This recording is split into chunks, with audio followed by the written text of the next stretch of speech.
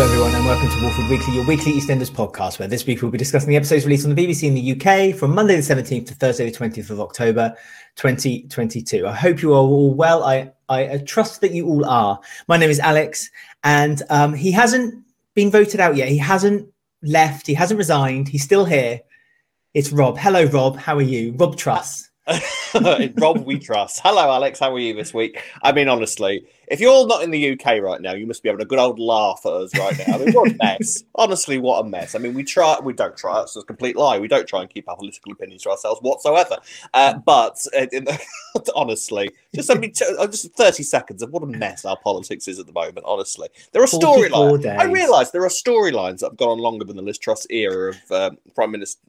Should that happen? Should that happen? No. Well, see, you're quite right. And there's been, and I decided to look up to see, characters that have survived longer. Jags Panesar. Jags Panesar was on EastEnders for longer than Liz Truss. Honestly, what does that say about the state? How many grey storylines how many Liz Trusses could you fit into the grey storyline? Really, 44. About 500 million, probably. Yeah. Well, there we are. Then anyway, so I'm glad, and I hope we're all keeping you overseas entertained with our ridiculous politics, and all we can do is apologise. We're not all like that, honestly. Look at me and Alex, completely sensible. We should run exactly. The country. We Same should people. Run the country. That blooming cat should run the country. I'll tell you that. Yeah. The number 10 cat, the chief mouse. Charlie would make a fabulous number 10 pet, wouldn't he? Our cat, he would, and he'd be the first black prime minister as well. So that would be a shock for half the nation. So there you go. Anyway, politics, are you, UK? No. Yes. So, but apart from that, EastEnders is still going on, and it is too. I say, and it has been going very, very well. There was a small part of me that wished that they had put a little scene in this week. I wondered if they were going to. I did wonder. But maybe next week. Maybe we'll be treated next week. But yeah, so there we go. So that's the state of the UK right now. But let's see what the state of the show is as we discuss EastEnders this week. We'll be starting then with the Panesars, because I don't think there's any other place we could start, quite honestly. They had a big story thread this week. And every single character was thrown into that pot. Nish, Kirat, Vinny, Ash, Dr. Nina, Stacey was joining. Jean came in at one point. Alfie was involved at one point as well with his karaoke machine. Yeah. Nadine Dorris, she snuck in through the back. Don't give us but yeah, so basically the story are kind of unraveling. The family trying to get to terms with the fact that their dad has this secret, but that he murdered, but not perhaps on the terms that he said he murdered on. And he's adamant now that Suki convinced him to kind of not be too honest with the family because she thought that it would hurt them. Whether he's telling the truth, we don't know. But there was that scene, obviously, afterwards when he met up with Ravi, and he kind of declared that Kirat wasn't his son anymore, and he did war on his oldest son. I think Vinny and Ash are quite safe right now, but poor Kirat feels like he's kind of losing his grip on his siblings, isn't he? And he shared that concern with Stacey, because he also said with Stacey that she's the only one who seems to understand and believe him right now. But how long that lasts, we don't know either. But yeah, a lot going on with them, isn't there? I love it. Now, first of all, we should address the fact that Suki is in Mumbai, Alec. Mumbai. Yes, I know. I apologise. Not Dubai. Well, I've just got Dubai on the brain. You hate it when we make mistakes, don't you? You hate it. You go mad. It's like petrol bombs thrown at our houses and everything. You should see the state of the walls in this house. The doors have been kicked in. Honestly, Liz Truss got less aggro than we did this week, honestly. So, I promise that's our last mention of politics. Yes. What I'm enjoying about this is obviously because Suki's away, and it's like I said last week, it's letting all sort of the other players of the storyline kind of step forward, because the Suki and Eve thing is kind of parked for the moment. I like the fact that Stacey's clearly going to have a very big part in the storyline, because it's been a while since Stacey's had something massive to do. So I'm glad that she's kind of getting involved in what apparently is kind of the show's biggest storyline at the moment. So that's exciting. And I do like the fact that she is sort of kind of giving Kirat advice from her own experiences of being in prison for murder. Kind of like, how has he got himself into this situation? Just surrounded by murder, bless him, poor Kirat.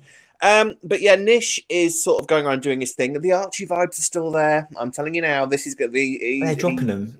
Like them atom bombs, left, right, and centre they are. So, yeah, where is this going to go, I wonder? Because at the moment, he's sort of kind of... The kids at the start of the week, Kirat managed to persuade them and told them basically everything that Suki had said, minus a few details. And Vinny and Ash are kind of horrified by the idea that he murdered this man in kind of in a jealous rage. Now, the one thing about this guy is that Kirat apparently kind of worked out who he was. It was a neighbour. So all this kind of theory we had about it, was it a woman or was it... Is it no, he did exist, this guy. This all happened. So all of this was true. And Kirat is sort of our dependable witness throughout that. So we know that this guy existed and that it was a guy. So what... Because there's lies here somewhere. I know there's lies here somewhere. Suki's told lies somewhere along the line, and Nish is obviously lying now. I don't know what those lies are, though. It's confusing, and it's kind of tickling at me because I want to know what's going on. Which part is the truth and which part is being fictionalized?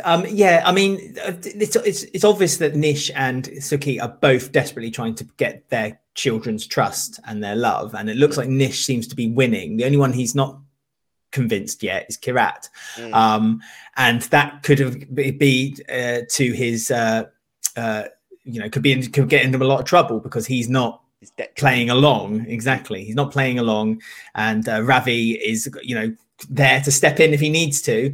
Ravi is getting quite a bit of information or trying to be persuaded from the other side by Dr. Nina to try to kind of push the agenda with Suki as well, because she wants Suki to kind of... It looks like she wants Suki to kind of take the fall for the death of Ranveer. Yeah, I think she does. Now, there was an interesting scene between Nina and Ravi this week. Ravi, it seems now, is just being kind of pushed. He's feeling really pushed out by his own father, which is now basically the second time this has happened to him, because it's not like Ranveer was a particularly great father figure in his life anyway. So now he's lost him, and now he's got this other guy who is basically using him as well. So Ravi's kind of feeling really pushed out at the moment, so that's going to cause him to lash out at some point. But there was an interesting scene between him and Nina where they basically kind of spoke about what the plan actually was, because I was kind of wondering, like, well, what is Nina's involvement in this? What exactly are they actually up to? And it seems the idea was that Ranveer was supposed to die at some point. It's not happened a bit quicker than they were kind of predicting. They as you do, but they were stepped in a little bit. Yeah, a little bit. But Nina's not in the slightest bit bothered. She's planning on reporting Ranveer missing this week, and the idea apparently was to kind of get rid of Ranveer at some point, and then they could take the money that Nina would have been owed as his wife, and then kind of run off into the sunset together. That appears to have been the plan. And obviously now Ravi is kind of getting himself a bit more emotionally connected to everything that's going on in the square than was originally intended. So that's causing Nina problems. I mean, does Nina know like how long a insurance claim takes? Because if they're reporting that Ranveer is missing, it takes years unless the police are convinced that Ranveer has died. There's no way that an insurance claim would pay out. So she could even in the world of soap.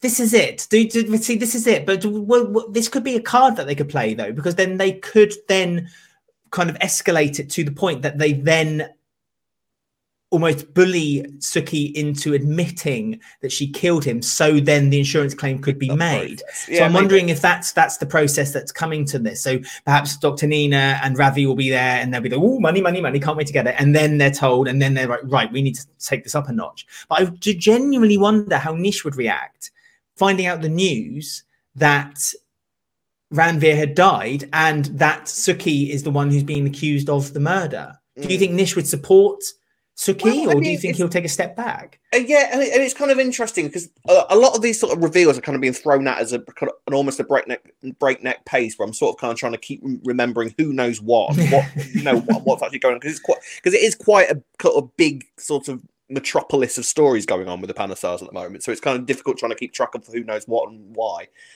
Nish, there was a sort of almost a throwaway line this week about Ravi's mum and Nish, and the fact that I think it was Nina who said something like, "Well, he can't have cared about him that much because otherwise he wouldn't have had an affair with your mother, and thereby you wouldn't have existed." So that was kind of thrown into the pot this week as well.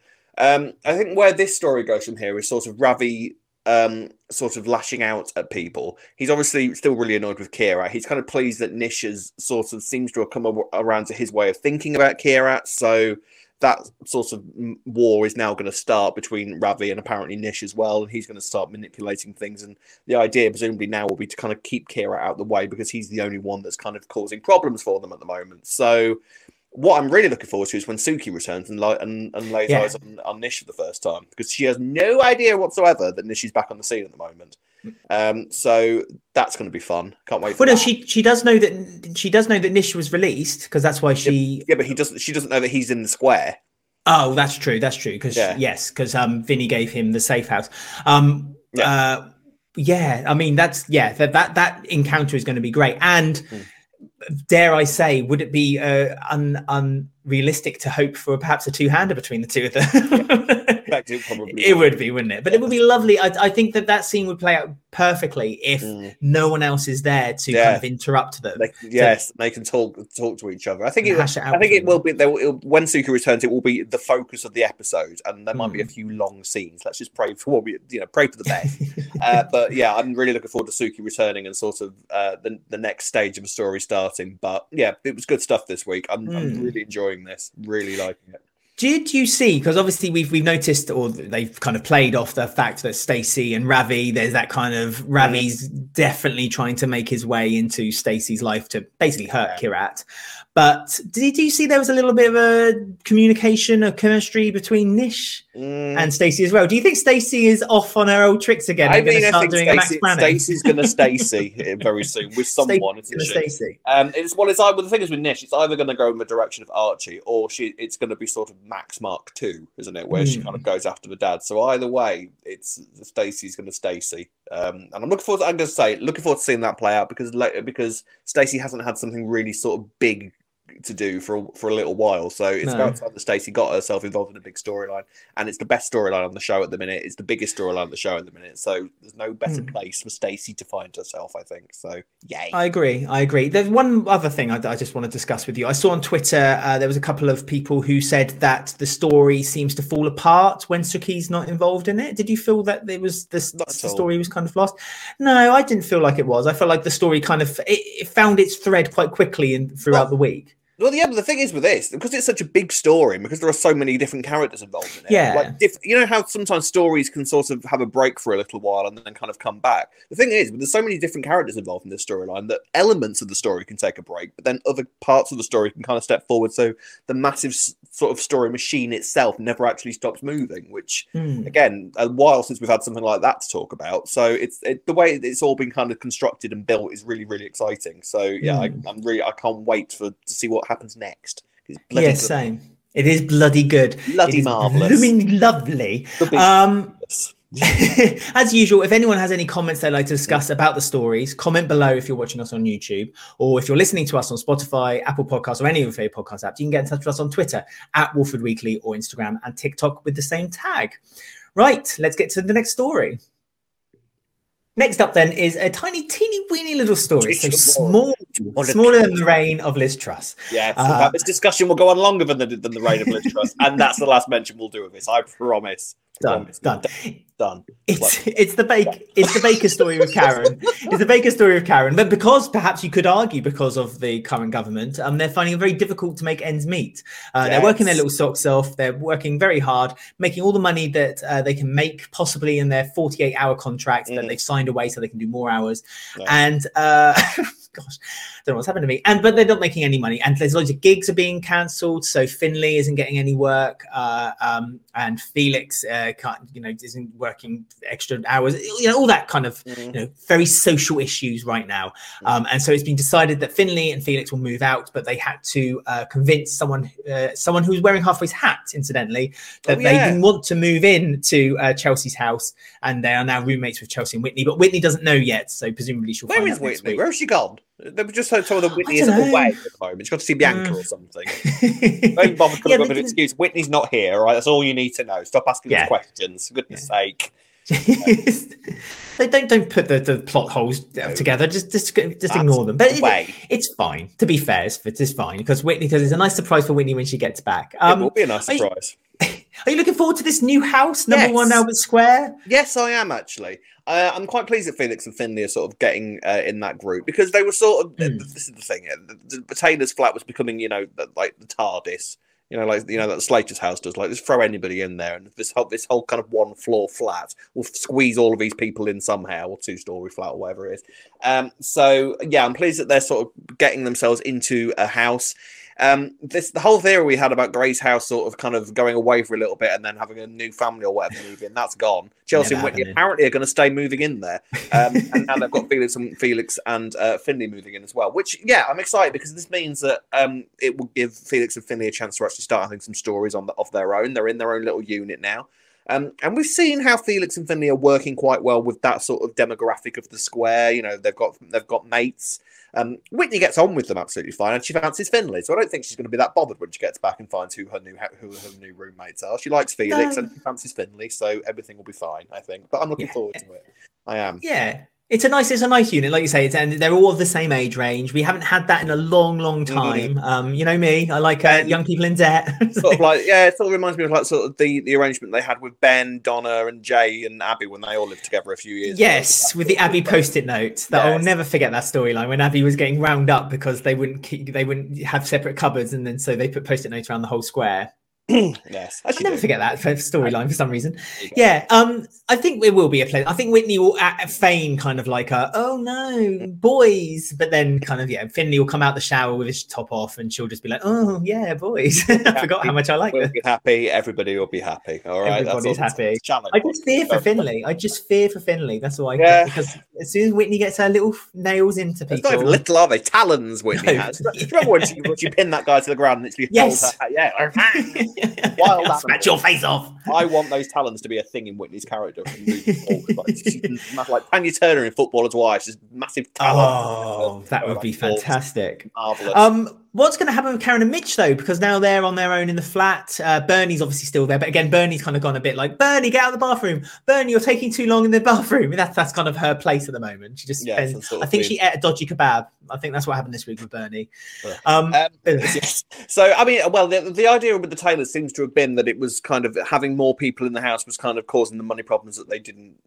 So it kind of works out for them. So I don't know, because obviously they're sort of floating this sort of cost of living crisis thing around the square a little bit. You kind of suspected that the Taylors at some point were going to have an aspect of that, because that's sort of what they represent within the show, isn't it? The sort of the working class. Yeah, the working class sort of lower earners.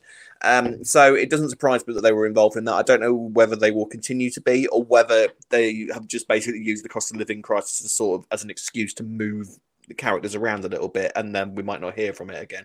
I don't know. It depends. Do you think that sort of storyline could be a long runner? Do you want to see a long running storyline where the characters are affected by that? It comes back to a discussion we've had in the past about sort of real life issues kind of in the news affecting soap characters. So would you want to see something like that going on long term? I was about to say the same thing, because there was that huge discussion on radio and with us, and like we'd say, like, we moaned about they didn't talk about COVID, but should they have reflected that the COVID was actually happening, other than the fact that people can seem to be walking like 2 meters away from each other all the time around the square. I mean, with a story like this, I think it's quite important to show it. I always argue it's meant to be a mirror on society. Soaps are meant to be, obviously they have their ridiculous stuff. Look at Emmerdale Week this week. Oh my God, Emmerdale Week this week is just, it's like they've put Valium in them, isn't it? Flying caravans, really? We know about some stories, but honestly, they've put like 3 years worth of stories into this 1 week which, block. An anniversary. 50th anniversary. The sort of thing you should do. I think they've gone too far, though. Flying caravan. I mean, honestly, there's so many cows chasing them. No, the cows. I didn't mind. I thought the cows were all right. The cows were okay. Good. And I thought the cows actually was quite. I'm going off a complete tangent here. I thought the cows were quite distinctly Emmerdale. Like, not even Hollyoaks to squeeze a cow stampede into a storyline.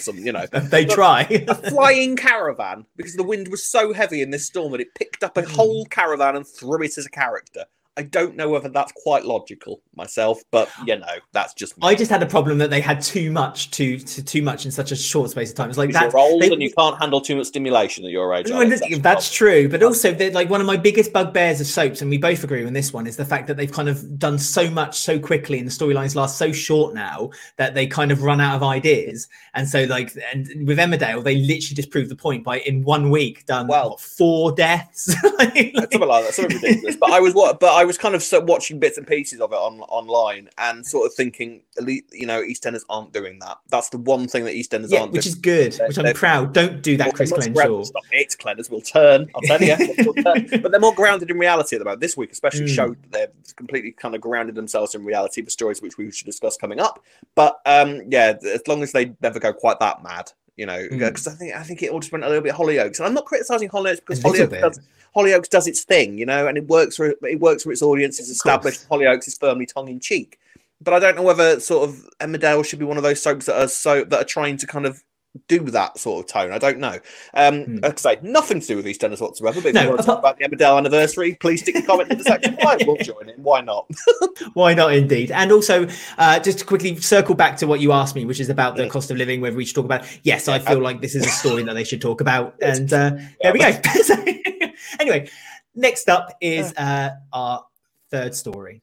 The news is out then that Jay and Lola are dating. Lola with her almost comically large box of ibuprofen that she had with her all day, all week this week. I did enjoy that. Really, isn't it now at this point? If anybody was in any doubt, I've got some friends who watch EastEnders and don't kind of pay attention to any of the spoilers. And one of them sort of noticed the brief kind of line about Lola having a scan when she went to the hospital. And then was like, is that something to pay attention to? I was like, well, I don't know. I don't know. I don't discuss spoilers with you. You banned me from doing that. And then they sort of was just like, the size of the box of ibuprofen, like a suitcase of ibuprofen that she's carrying around with her at the moment. It's sort of something's going on with Lola. They said, and it's like, I'm afraid so. Yes, just hilarious. Lola's getting bad headaches, very very bad headaches. And if this getting wobbly, dizzy, getting a bit dizzy. It's and every time there's a line spoken between Jay or Lola or anyone else, they say, "Oh, we got the whole world." Green goes dark. It's like a solar eclipse. We've got all our lives ahead of us. Don't you worry, Lexi. Your mum won't go anywhere. Jay and I are going to be together forever. She's going to be dead by Christmas. The way it's going with all this foreshadowing. Really, I know. But yes, as you say, the secret's out about Jay and Lola. That didn't last very long because Martin wanted to take Jay out on a lads' night so they can meet some women. Lads. And they met some lovely girls when they were out. And Lola wasn't happy about it because Jay's a stud. I have a feeling that the writers have started fancying Jay because every opportunity they get now, Jay's even naked, or they're talking about what a banging bloke Jay is. Literally, they're obsessed. They love it, and I'm very full on here for this era of Jay being a stud. I love Jay. So the secret is out now. Lexi, bless her, was very cross that she was kind of kept in the dark about this. Ben was loving it. You can tell, honest to God, that Lexi is Ben's daughter. They have so many similar personality aspects, don't they? They're little brats, they're self-entitled, and very demanding.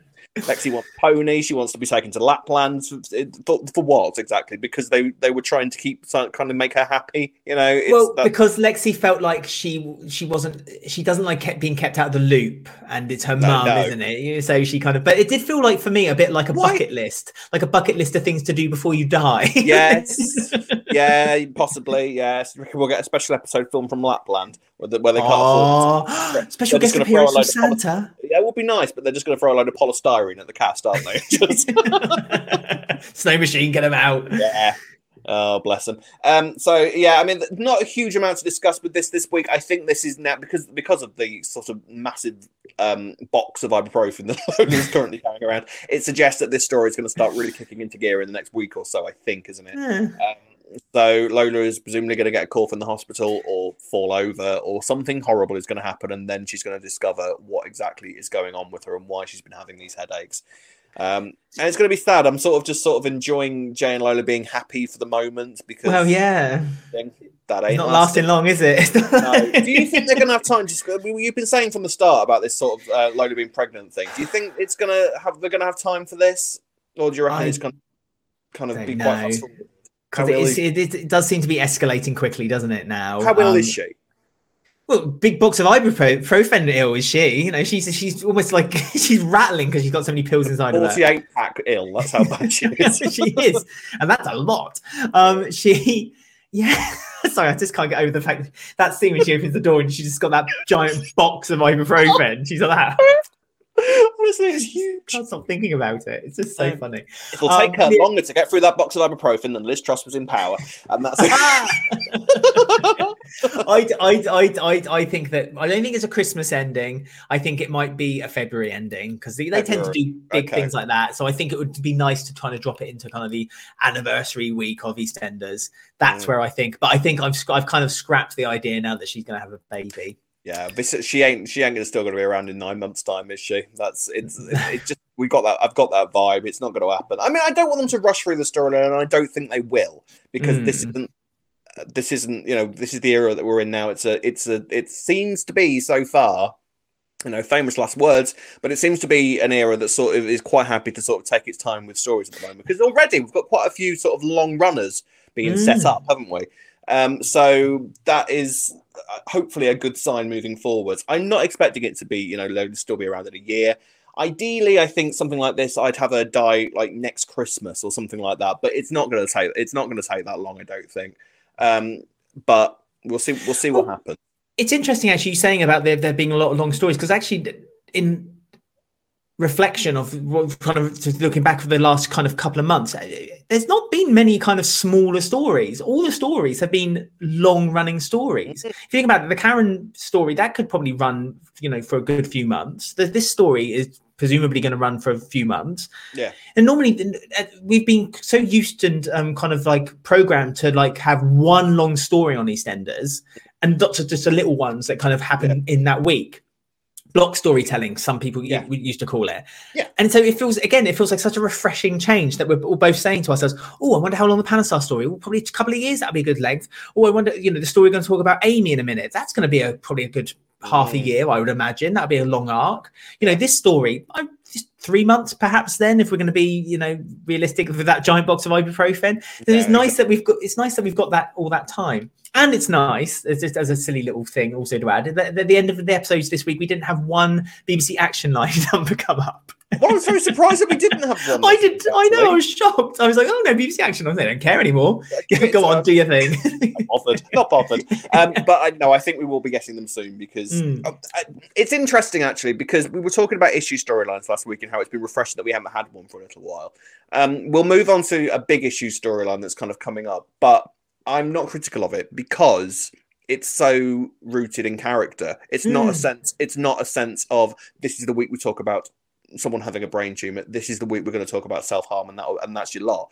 This is something that's kind of they're long runners, and they're actually putting the care and attention into it. And as we move on to the Amy storyline shortly, it's such a relief to be able to say that I 100% trust the team that we've got at the moment to do this right. It doesn't feel just sort of ticking a box. It doesn't feel sort of face value. Yeah, there we go. We talked about it. Honest, you can't say that we didn't.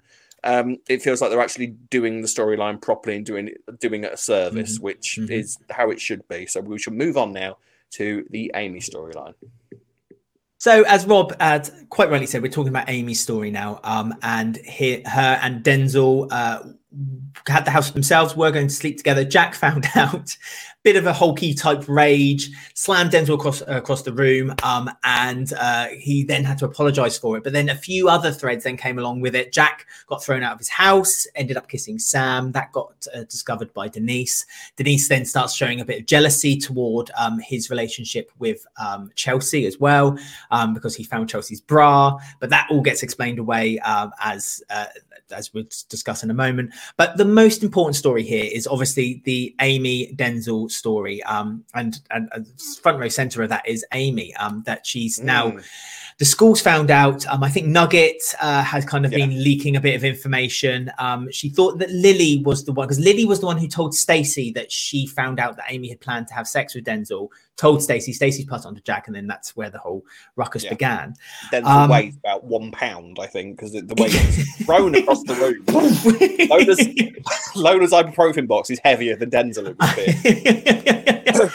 Yeah, absolutely. I mean, you know, Amy's life has taken a bit of a turn now because the whole school has found out. She's constantly getting messages on social media. She says her whole life has been destroyed because of it. And that's led her down a bit of a darker path, one that's much darker than we first thought it was going. My goodness, EastEnders. Now then, this is a topic, isn't it? This is going to be rough. Wow. So, I mean, I did not see this coming whatsoever. And I want to compliment them first of all for signposting a really obvious story that we thought we just assumed was coming, because we're smug EastEnders fans that think we know everything. And we thought that this was heading towards teenage pregnancy storyline. It seemed so obvious. And then at the last second, they veer off into a very different direction. So fair play to that, because I did not see this coming whatsoever. I am surprised, and I'm not complaining, but I am surprised that they didn't signpost this a bit heavier, because sometimes what they do with something like this, these sorts of storylines that are quite triggering, is sort of warn us that it's coming, which is understandable. And I'm not necessarily criticizing them for not doing it. I'm just surprised they didn't do it in this instance. Apart from at the start of the episode on Friday, where we were suddenly given a warning that this episode contains themes about self-harm. It was kind of like, what? What? I know. I was really shocked by that announcement at the beginning as well. But like you, I'm not complaining that one of my biggest bugbears, and I've said it on the show 100 times, is that they hold our hand into stories, and I don't want my hand held. It's never been EastEnders' way, has it? It's never been the way that EastEnders has done its thing. And what I've always thought, that EastEnders hasn't kind of gone into this thing that the ITV soaps do, where literally every episode of Coronation Street and Emmerdale that you watch has a pre-warning by the announcer saying this episode contains scenes that some viewers may find upsetting, and every single episode the soap seem to have that now on ITV. Like all the episodes this week on Emmerdale have contained scenes of distress that some viewers may find upsetting. I was distressed watching it. Have you been affected by a flying caravan? If you have, then this episode's going to be very triggering for you. My mum has been chased by a cow. There's a story for you. It is realistic. Amy is apparently now going into a self-harm storyline. I mean, this is huge. And I actually can't remember the last time soaps did a self-harm storyline. I think probably the last soap was Hollyoaks, because I think they had a fairly big self-harm storyline not so long ago. I can't remember if wasn't Bex self-harming, or at least she was suicidal. She tried to kill herself over one night, and then sort of Sonia found her, and then she sort of went down a bit of a path with drugs and all that kind of thing. But it wasn't addressed quite as sort of on the nose as this is going to be. And this is it's scary stuff, because I mean, what this does straight away, before you even start talking about the kids, is that it gives Jack and Denise a really big storyline to get their teeth into, because you keep forgetting that these characters are married, because we weren't allowed to go to their wedding. They're not married. They have a civil partnership. Because I made that mistake. Yep. It was a civil partnership. They are different. Well, they are. We should know. To be fair, we should actually. But this is great, because Jack randomly had like 2 or 3 duffs this week. When was the last time Jack had that big a week? That's again, sign of the era that we're in. The sort of characters that have been so quiet for so long. Jay is getting a big storyline coming up. Jack's now in the midst of a big story. Just Sonia left to go. Bless her. Let's give Sonia some. Hashtag give Sonia a story. Give Sonia a big story. Go on. Natcast deserves it. Bless her. But yeah, serious face. This is going to be big. This is going to be huge. I have to say, I cannot compliment the kids enough, because I love all of them. I agree. Absolutely enamored by all of them. Yes, Nugget's a little. Nugget's a little git, but I find him such a realistic young boy. I agree. Actually, I had my doubts. I did have my doubts with Davinder or Nugget for a little while, and I vocalised them. I was a bit worried. I didn't think he quite fitted the mix. But actually, after this week, and he only was in it for a couple of scenes. Yeah. I know. I did, but no, absolutely. Amy, Denzel, Lily, just powerhouse. Yeah. Absolutely, honestly, brilliant. That girl is going to be the next Lacey Turner. I'm telling you now. She has got. I mean, I know it helps that she's related to Lacey Turner in real life. I think they're cousins, aren't they? But do you know what? She's fantastic. And all of them are really selling this group that apparently has really come out of nowhere. These kids, haven't they? Like we've sort of been introduced to them all quite quickly, and yet they feel completely like a completely legitimate unit that has been around for ages. I have no issues with any of them whatsoever. They're all really, the characters are all really strong. I love all of them.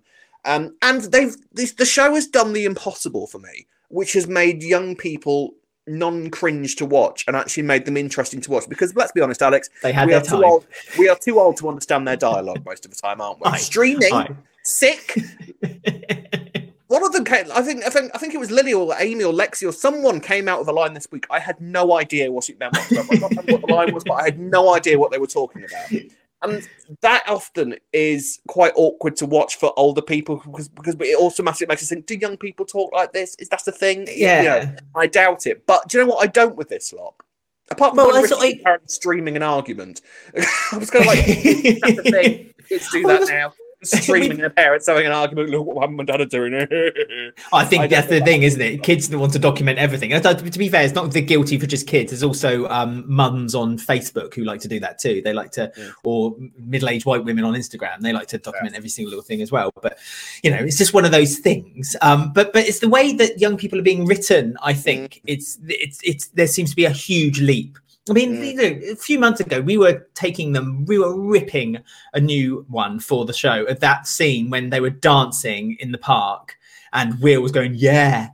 And, and it was just awful. And from that to the dialogue and to the dialogue and the moments when they're on the phone and they were texting one another, that felt real. That felt like I could see angst there. Real. That's kids' angst. Yeah, and this is the thing, the kids' angst of it, and how hard it is to actually be a teenager in this modern day. Because actually, what you've also got is the factor of online bullying with Amy, because that is a thing that, thank God, that wasn't existing when we were at school. Because that's a thing that's becoming more and more of an issue in modern day society at the moment. So having so much pressure put on them by their peers to sort of become sexualized quite early.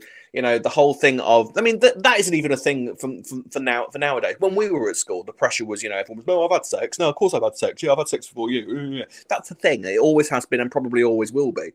Obviously now, with the dawn of social media, that becomes so much more amplified, which is being so brilliantly demonstrated by this storyline in itself. But then you've then got the issue that Amy now has herself where she has begun to self-harm, because you could argue, I was still watching it thinking, has this kind of come out of nowhere? But then if you think about it, it really hasn't, because think about it, and you could argue there's even elements of old Amy's life that could contribute to this. Last week where I was saying that Amy's never had a mother figure. She's always kind of just had Jack. And so I think that's Jack's kind of possession. Not that Amy is a possession to him, but he's kind of, it's his last... You know what I mean? It's his daughter. He's keeping hold of her, quite close. And then, Denise tried to be a mother to her, and she kind of shrugged her off. And there's been others, up to Mel, up to there. When she was having her first bra, Mel was the one who kind of took her there. Yeah. But then as soon as she gets that kind of a mother figure, it gets taken away from her again. Her actual mum. Yeah, she's had a rough life. Roxy. So it must be. So you're right. I think that this isn't out of the blue for this to be for the character, because she just must feel like that she has nowhere else to turn. She can't turn to her dad because her dad won't listen. And exactly, it's Jack Branning. All he he sees everything as in black and white, and that's it. There's no kind of merging greys in between, and he can't see it in any other way. And so to talk to him would be just shouting at a brick wall. Yeah, exactly, because Jack's main concern isn't actually Amy. Jack's main concern at this moment is actually Roxy, and not turning Amy into, and Amy just not being herself. He's basically trying to sort of adjust her personality so that she doesn't turn into his perceived image of what Roxy was at her age. So that's clearly having a massive effect on Amy. She's, like I say, she's already getting all this crap from everyone bullying her online. Constant sort of messages, which I can totally believe is a thing. I can totally believe that kids are going through this completely. The dawn of WhatsApp, social media, it's so hard to modulate. Moderate. And so this is what happens when old people talk about technology. The tick the talk. I remember in our day with smoke signals, or the bullying smoke signals. I used to receive carrier pigeons sending me abuse all the lot. But I mean, brilliant stuff. And yeah, she's now hiding this. She's clearly now got cuts on her hands. It's going to be, I mean, it's going to be interesting how far they go with this. You know, how are they going to? Because this is the sort of storyline you've got to be so careful with. Entirely. Which again, like I say, I think they will. I genuinely have absolute faith that they're going to do the storyline absolute justice. Because it's a big topic. It's a hard topic to discuss. It's exactly the sort of storyline that EastEnders should be doing, because that's the sort of storyline that EastEnders is known for. Mm-hmm. This seems to be, I would argue, Clennan's first big sort of issue storyline. And we've been using the phrase issue storyline so disparagingly over the past year or so because they've been thrown at us with such regularity that they've sort of lost all meaning. You know, something like FGM, for example, which is such a horrific topic, you know, kind of and they breeze over it in a week. Appalling. But something like this, I don't think they will. This is going to be their first sort of tester with that. And at the moment, I have complete faith that they're gonna do it. Touch wood that I'm not wrong with that, but I don't think I will be. I think I've got absolute faith in it. This is going to be Ellie Dad, I think her name is, first sort of big scenes with Amy. She's going to do her thing, completely showing, all the prediction that you had all these weeks ago. Amy's been recast for a reason. This is the reason why she's been recast. So, yeah, fair play. Yeah, looking forward to it, but eek, as far as that's all I can say. Eek indeed. Just going to quickly discuss the story between Denise and Jack, just quickly, because I feel like there's a reason why they're kind of planting doubt in Denise's mind, and I wonder if the reason they're planting that is that later down the line that Jack will maybe turn to someone else, because I don't know, with this story kind of evolving, is this going to be like Jack's going to find it very difficult to cope with it as well, and perhaps then find another shoulder to cry on? Would it be Denise's shoulder, or is Sam just playing with Denise because she's got nothing better to do, to be fair? Yeah, well, I mean, I think there is an element of that. I think Sam is sort of just enjoying winding them up because she obviously still fancies Jack, and I think she's sort of enjoying watching Denise sort of flounder around, sort of having doubts about her civil partner. And I mean, it seems mad at the moment because I was quite happy to go into this discussion, sort of talking about the mystery of who was sending Jack the messages, and have no idea what was coming on at the end of the week. I was kind of initially a little bit disappointed that the mystery of who was messaging Jack wasn't sort of dragged out a little bit longer. I was kind of like, I was quite enjoying this. Like, who is? I was like, it's Roxy. My name Roxy. It's back from the dead. Yeah, but at the end of the day, as soon as it was Denzel, you kind of think, well, actually, that wouldn't really have warranted the massive drag out because it's kind of obvious. Obviously, it's the sort of thing that Denzel would do. So that's fine. The paranoia Denise is starting to have, it's not just been this week. There was a scene last week or a couple of weeks ago where she was sort of where Chelsea and Jack kind of made her raise an eyebrow. So I wonder if this is going to be more about Denise and sort of like her first sort of experience of being with a Branning brother, because like it or not, Jack and Max were brothers, and how much of Max's personality is actually in Jack. We've seen Jack throughout the years. It's just as bad as Max in a lot of ways. No, it's like Sam mentioned, he went through all the Mitchells and now he's going through all the Foxes. It's the Branning way, isn't it? Yeah, how long for the Branning brand. Oh yes. So and I'm liking that unit as well. Howie is sort of now, because I'll be honest with you, I was sort of, I had my doubts about Howie. I was sort of just like, I don't know, I'm not convinced by you yet. But actually, what I am now enjoying now the kids have made this such a strong unit. Howie is now starting to have more of a use to me as a viewer, if you know what I mean, which sounds a bit kind of cold. But what I mean is, like, his role as Denzel's dad is really working, and it's going to be interesting to sort of see. Because a storyline like this, an issue like this, it can affect so many different characters. So that's going to bring all of the kids into play, all of the parents into play. Can't wait. Yeah, really good stuff. Exciting stuff. Lovely. Well, there we go. That was this week of EastEnders. And we have one email this week to discuss. So we might as well just go storming through it and get to I Ain't Want to Gossip. You know me, I ain't want to gossip. So, as always, thank you for everyone who gets in touch with us for the I Am Want to Gossip section, or just to say hello. Hello, everyone. Hello. As I say, you can get in touch with us on our email, alexwolfordweekly@gmail.com or robwolfordweekly@gmail.com. And this is exactly what Life of Mustafa had done. He has written... It's a good name. He said, "Hi, Alex, Rob, and Ben. I just wanted to give my thoughts of EastEnders recently. So we're firmly in the Chris Crenshaw era, and I think it's fair to say that there has been drastic change to the soap since he took over in July. The community spirit is back, and things aren't feeling as rushed as they were. On the podcast, you've raised and you discussed Oates' overall involvement with the soap. I think it's clear now that Oates' involvement on the day-to-day running of the soap is actually less than we all thought. I say that because there has been many notable changes to the soap. Even during her transitional period, caretaking era, you could see wrongs being rectified somewhat and preparing the soap baton to be passed on again. I do think that Chris was the breath of fresh air that the show needed. Even the Duffs have that element of being on the edge of your seats again. I also wanted to flag up the speculation that I thought of regarding Stacey and the Panesars. When Nish went to Hope's birthday party, there was a moment where Stacey joyfully smiled and looked smitten with Nish and was chatting, and when he was chatting to Hope. Do you think this could potentially be another version of the Max Stacey and Bradley affair, but this time with Kirat and Nish? I feel like Nish would do something like this, as he clearly doesn't have respect for women, and I think whilst he's going to work to get Suki back, he'd be getting with Stacey at the same time. What are your thoughts? My goodness, there's a lot to unfold there. So where do we start? I mean, first of all, what you were saying about Kate Oates and her involvement in it. I mean, this is the thing. We're never going to know exactly what. I've always sort of been kind of mystified by what Kate Oates' role actually is in the soap. Like, what does she actually do? What is her job? Because people have said that.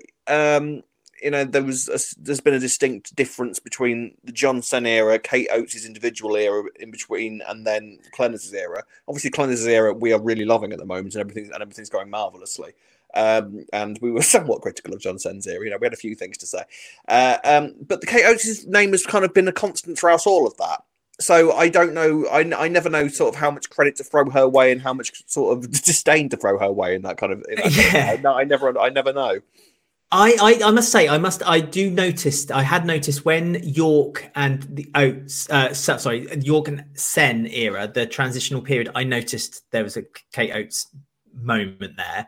And I did notice it when Sen and Clenner's bit, there was like a month or two there as well. And I did spot that too. But I spotted it more just because it didn't feel like anything was happening. As Mustafa had quite rightly said, it felt like it was a caretaking. It was like just doing the motions, doing the right things for that time. But I wonder how much it depends on how the actual executive producer is doing, because I feel like Sen had a little bit more help than perhaps what Clenshaw seems to be getting, because it feels it feels like that, especially near the end of Sen's era, that everything was just kind of being tidied up in a very Oatesy way, but with Chris, like it feels like this is just kind of like finished. I don't know, it's difficult to describe Kate Oates, because if you basically say, like, a lot of people say, like, what she's done on Coronation Street, she's kind of carbon copied on EastEnders, and it's like the way she kind of, like the Grey story, for instance. So, like, that last week it felt more Oates than it did Sen for me. We don't know because it felt because of what she did with the I forget the serial killer's name now on Coronation Street, and how his final week. Pat Phelan. How his final week, it felt. I rewatched those again recently, and kind of every now and then I kind of thought to myself, this feels very much like Grey's last week, if that makes sense. So it's like it's one of those things that it feels like Kate Oates, but I can't quite say why it feels like Kate Oates, if that makes sense. I think there is an element of because I think what happens with fans in different eras, the Uber fans, I mean, the ones that pay attention to the credits like we do, the weird ones. There's a temptation, I think, to sort of say if you didn't like a certain era, it's very easy to sort of say, well, that rubbish part must have been due to them, and that great bit must have been due to the next guy who came along. And actually, it doesn't work like that in a lot of ways. TV is a lot more complicated than that. TV production is a lot more complicated than that. A good example of that is the Taylors, and the fact that their name apparently was first being floated around the writers' room in the Dominic Treadwell Collins era, but didn't actually come into play until Sean O'Connor's era. So all of these things, it doesn't necessarily mean that everything is so sort of segmented into this was John Sen, this was Kate Oates, this is Chris Clenshaw. So it's difficult to know. All right, all I have to say is that I think it's whatever is going on in the production team at the moment, it's 10 times better than it was, and everything's great. And there's probably still issues that some people will want ironing out. And will anything ever be perfect for anybody? Who knows? But I think that it's Kate Oates, whatever she does, I don't know how much involvement she has at the moment, because there has been such a noticeable change in the even from the first week of Chris Clenshaw. It was kind of like, this feels different. This feels very different, which is the theory that I've always. No, I totally think that Chris Clenshaw is an absolute notable difference. It just always reminds me of a quote, and I'll never remember that. It was an old executive producer, and they basically said that you need to leave a soap like a train set. Basically, you get given a train set, you look after it, you take care of it, so that the next person who inherits the train set has a complete train set. And I think that there's an argument there that the train set wasn't quite left in quite the state that it should have been left when Chris Clenshaw took it. And I think that Kate Oates did a pretty decent job at kind of mending the track along to Chris Clenshaw. But I'm not taking anything away from what Chris Clenshaw's been doing, because so far, honestly, it's the show that you want to watch, and it's showing as well now. People are talking about it. Was on the front cover of What's on TV this week. EastEnders hasn't been on the front cover of a TV magazine. This is a very UK centric thing, I'm afraid. Anyone outside the UK probably won't understand. TV Guide in America. But yeah, the EastEnders hasn't been on the front cover of that for years, absolutely years, and it used to be on there pretty much, if not every week, every other week. Yeah, there'd be a picture of like a big story that's happening, and it was on there this week. And it caused a frenzy on Twitter. Everyone was like, "Oh my god, what's happening? What's happening?" And look at the NTAs. Like, it was getting a huge pop. EastEnders. Like, I would argue bigger pop than a lot of other soaps. It won best soap at the Inside Soap Awards, which were last week. It did really well at the Inside Soap Awards. Emmerdale won the NTA. But Emmerdale's in its 50th year this week. I was going to say, I feel like there's a bit of, I'm sorry to say, ITV bias in that one. You have no proof of that whatsoever, Alex. You can't. No, I haven't, but I feel like it is. Laptop, love. All right, you can't prove that whatsoever. But possibly, I don't know. I don't know. But I'm having a Trump moment. Think. But what I do, what I actually, with regards to awards, what I do think is if EastEnders keeps up in this vein that we're in at the minute for the next year or so, they are going to have rewards, all the awards, as we like to say, all the awards. They will be coming. They will be coming. Yes. So, and then the other point of that email was Nish and Stacey, and something that we do know what we're talking about. I think you might be right. That I think there's a good point made in there about what Nish's attitude is towards women, something that he clearly shared with Ranveer in that regard. And it's possible, because I think both Ravi and Nish are sort of aiming to hurt Kira. Stacey is going to be the obvious thing to go for. And is she more like, I think Nish wouldn't know his history with Max and saying that he has much as chance as Ravi has, quite frankly. But I think Ravi's now going to be used as a sort of pawn in Nish's game, isn't he? So, well, that's true, because Ravi could be kind of, as you say, be manipulated to kind of by Nish. I think that's what's going to happen here. I think where this is going with Nish and Ravi is that Ravi is going to be thinking that he is sort of all, know all, and kind of is very much part of Nish's plan. Whereas I think that what actually is going to happen is that Nish is just going to use Ravi throughout the entirety of the process. And I think if we do end up going into an era of Who Killed Nish, which long term is my prediction for where this might end up in a couple of years' time, if Nish is still around in a couple of years' time, is that Ravi will be very much responsible for that. He will be key. I think Ravi's going to be one to watch over the coming months and years. Oh, absolutely. Yeah. There we are then. So thank you very much for watching. That was another week of EastEnders. It's so good to be talking about the show in such an excitable way as we are at the moment. Chris Clenshaw, mwah, mwah, mwah. Love you. So any comments or questions that you have for us, you can shut your face. Don't look at me like that. I love it. I love my Clenners. Watch out, Chris. Get the restraining order out. Come on. You're going to be on my wall. I'm going to have the Clenners calendar this time next year. You wait. I don't know if there's 12 pictures of you online, but I'd probably find them.